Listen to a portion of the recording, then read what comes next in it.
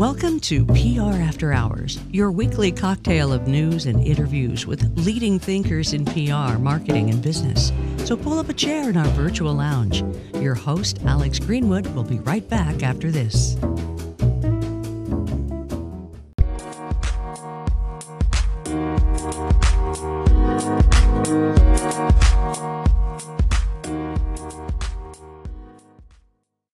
You know, it was years ago. I was starting a job. It was brand new there, met everybody.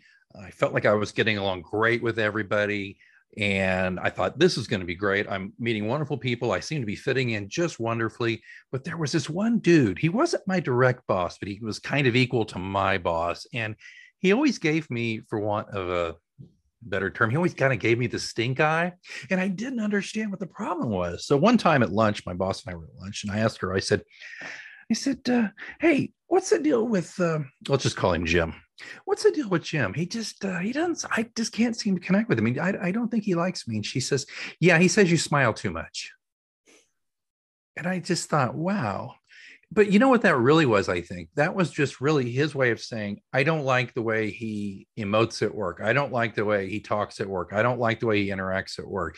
And let me tell you, that has stuck with me for now, 25 years. So I'm excited, so excited that we have a wonderful expert on this kind of thing right here, right now. We have Devora Zack. She is a Washington Post best-selling author and global keynote speaker with books in, get ready, 45 languages. Her clients include the Smithsonian, Pfizer, Delta Airlines, and the U.S. Food and Drug Administration. She's been featured on the Wall Street Journal, USA Today, just about every TV station you can think of, Forbes, and among many others. And she graduated with honors from Cornell University and the University of Pennsylvania, and is also the author of Networking for People Who Hate Networking, Managing for People Who Hate Managing, and Single Tasking. But today we're going to talk about her latest book, The Cactus and Snowflake at Work. Devora Zack, welcome to the Virtual Lounge. It's a pleasure to be here. So the guy just thought I smiled too much.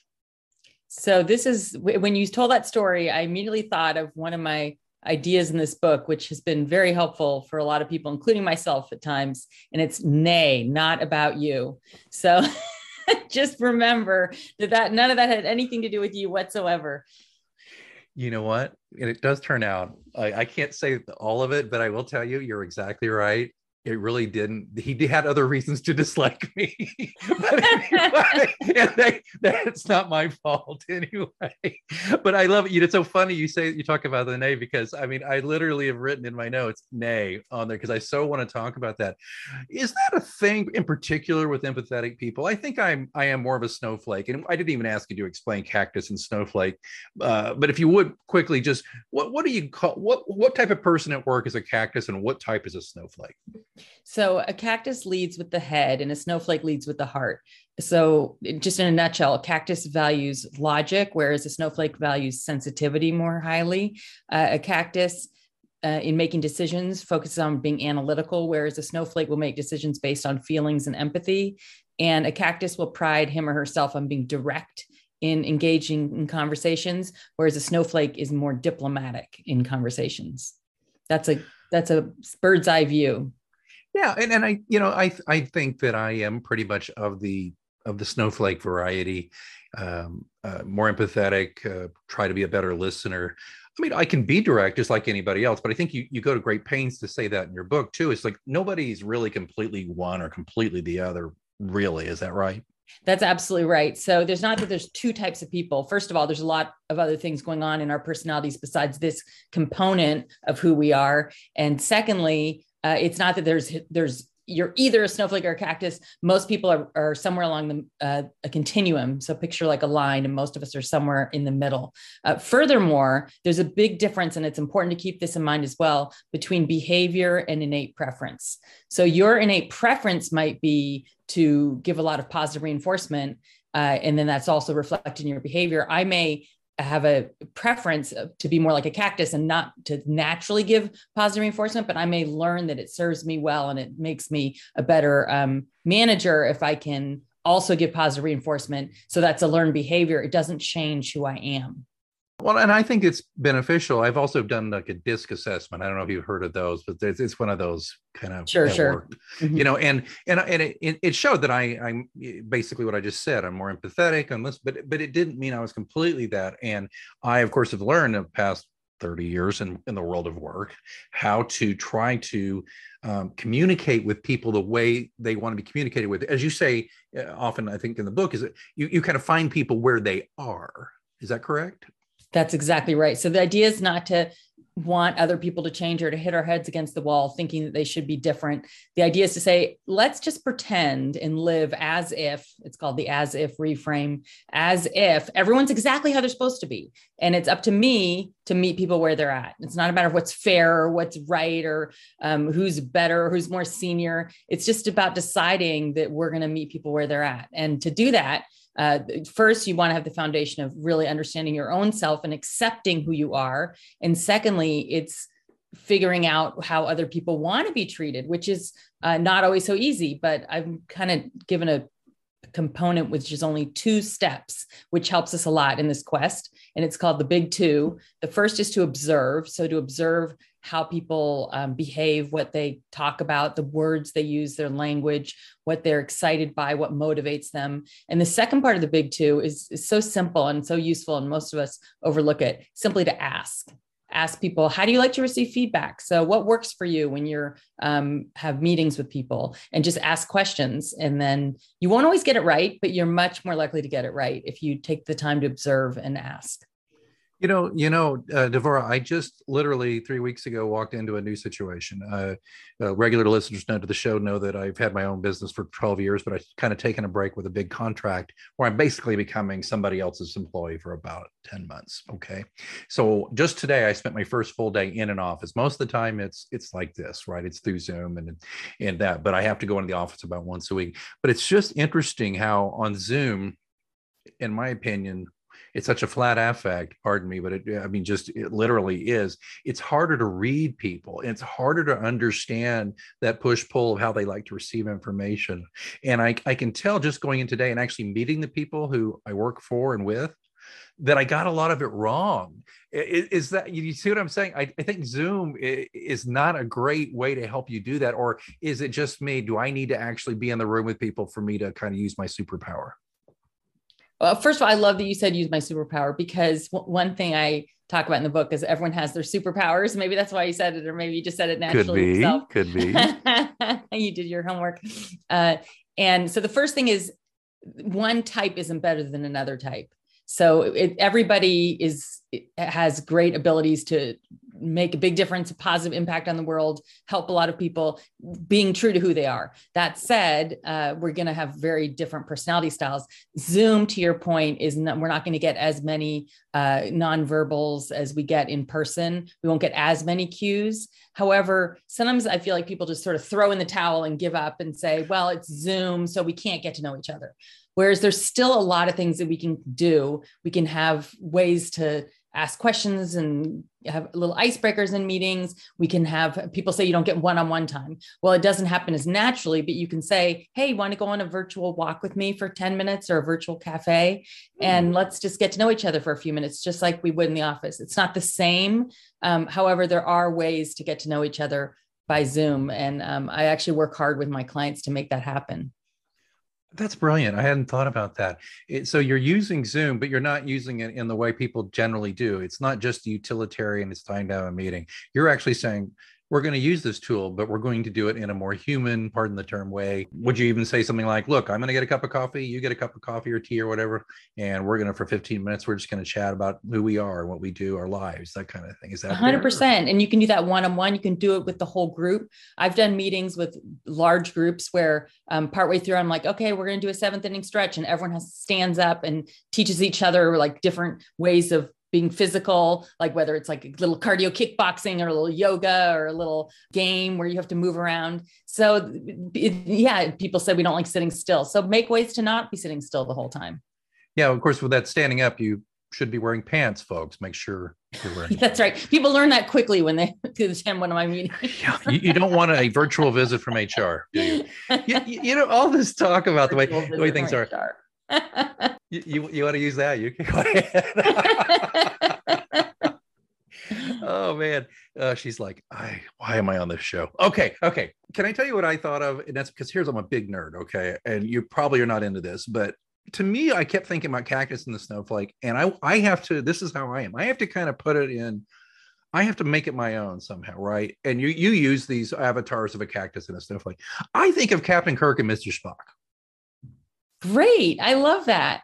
Yeah. I'm all for finding more and more metaphors to describe the differences between, really, it's based in Carl Jung's typology, which he used the term thinker and feeler. But if you want to say something else, like whether it's a cactus snowflake or your own version of it, that's great. It helps it make it more visceral, and we can really wrap our heads around it more easily when we have an image or a story that is attached to it.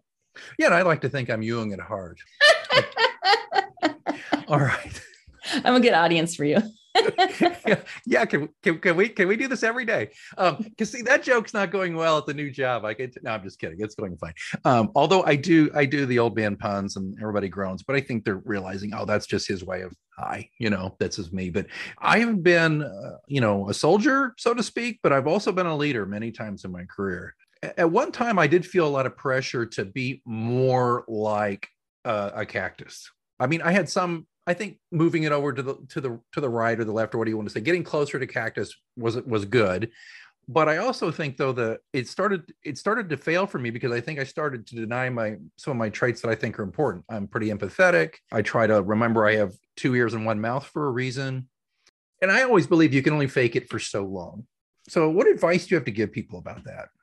So I think it's finding a balance between being authentic and flexible. So I talk a lot about authenticity and nurturing your nature and being true to who you are and honoring who you are. And at the same time, I use the term flex your style quite a bit in this book and in some other books as well.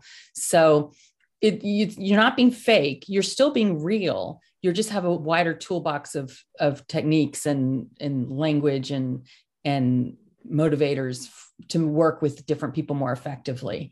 So it's the awareness. For example, just a really simple way of building language dexterity is when you might notice that thinkers or cacti use the word think more often and various versions of the word think, and snowflakes tend to use the word feel more often. So that's a really interesting thing to start to notice in speaking of meetings, whether it's one-on-one or in groups, just to start to pick up on the cues and clues people are constantly bombarding us with about how their minds work and how they engage the world.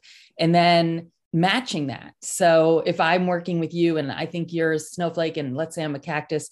And so I usually talk about, I think we should do this. And what do you think about that? And in English, those two words are usually interchangeable. So I might say, so how do you feel about that? Or do you feel like that's a good idea? And all it does is help establish a different type of rapport between us.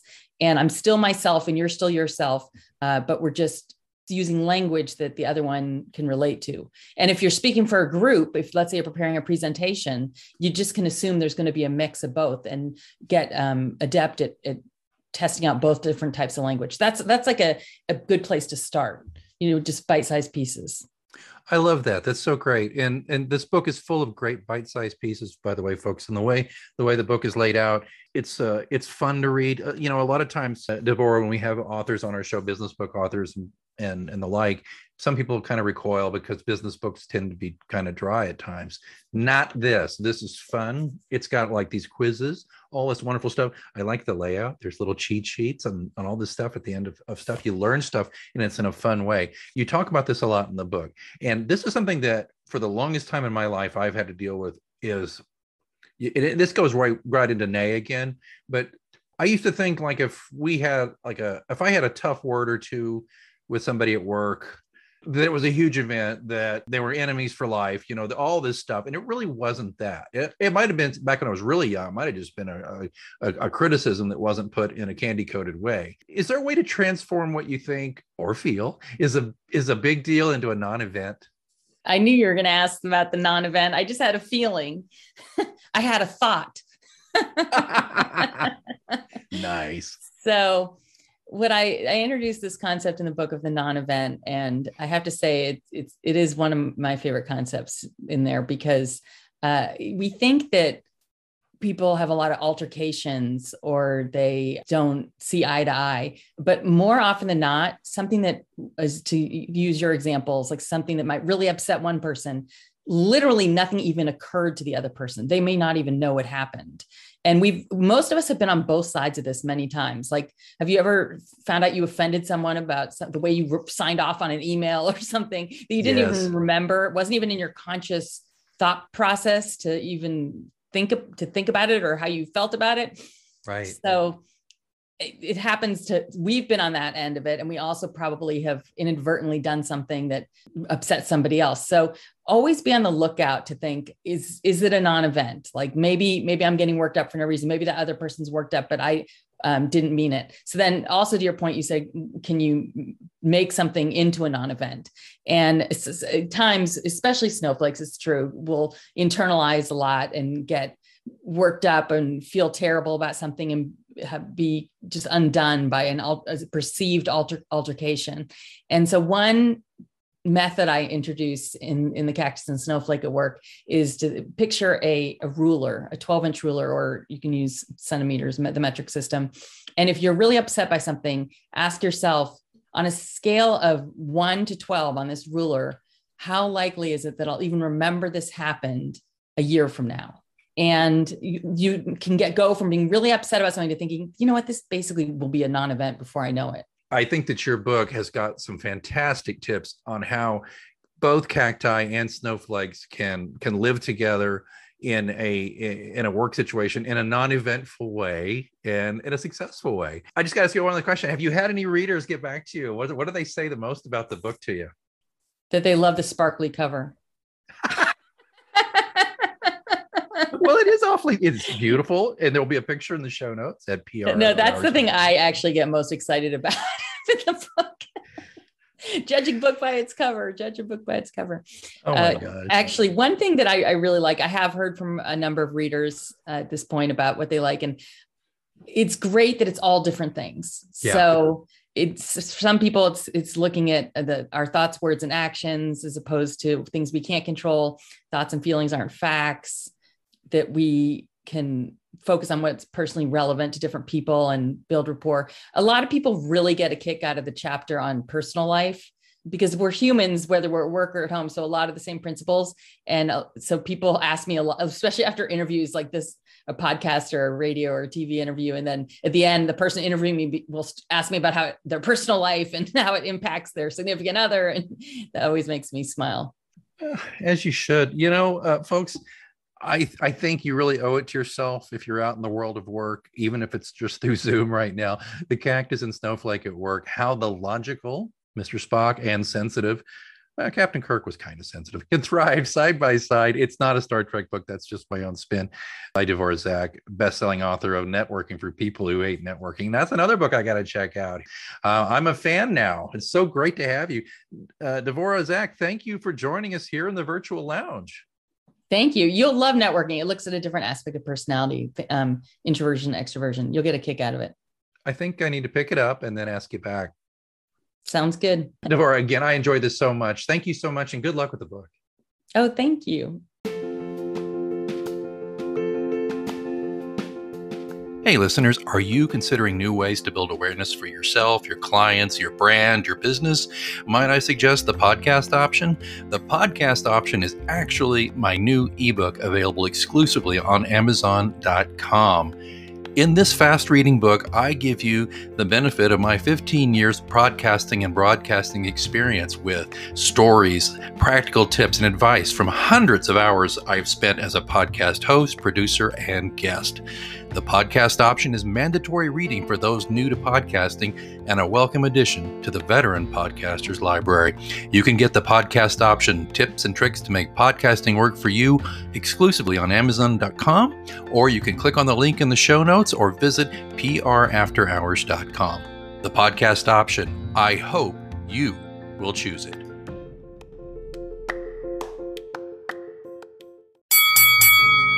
You know what that means? It's last call here at the Virtual Lounge.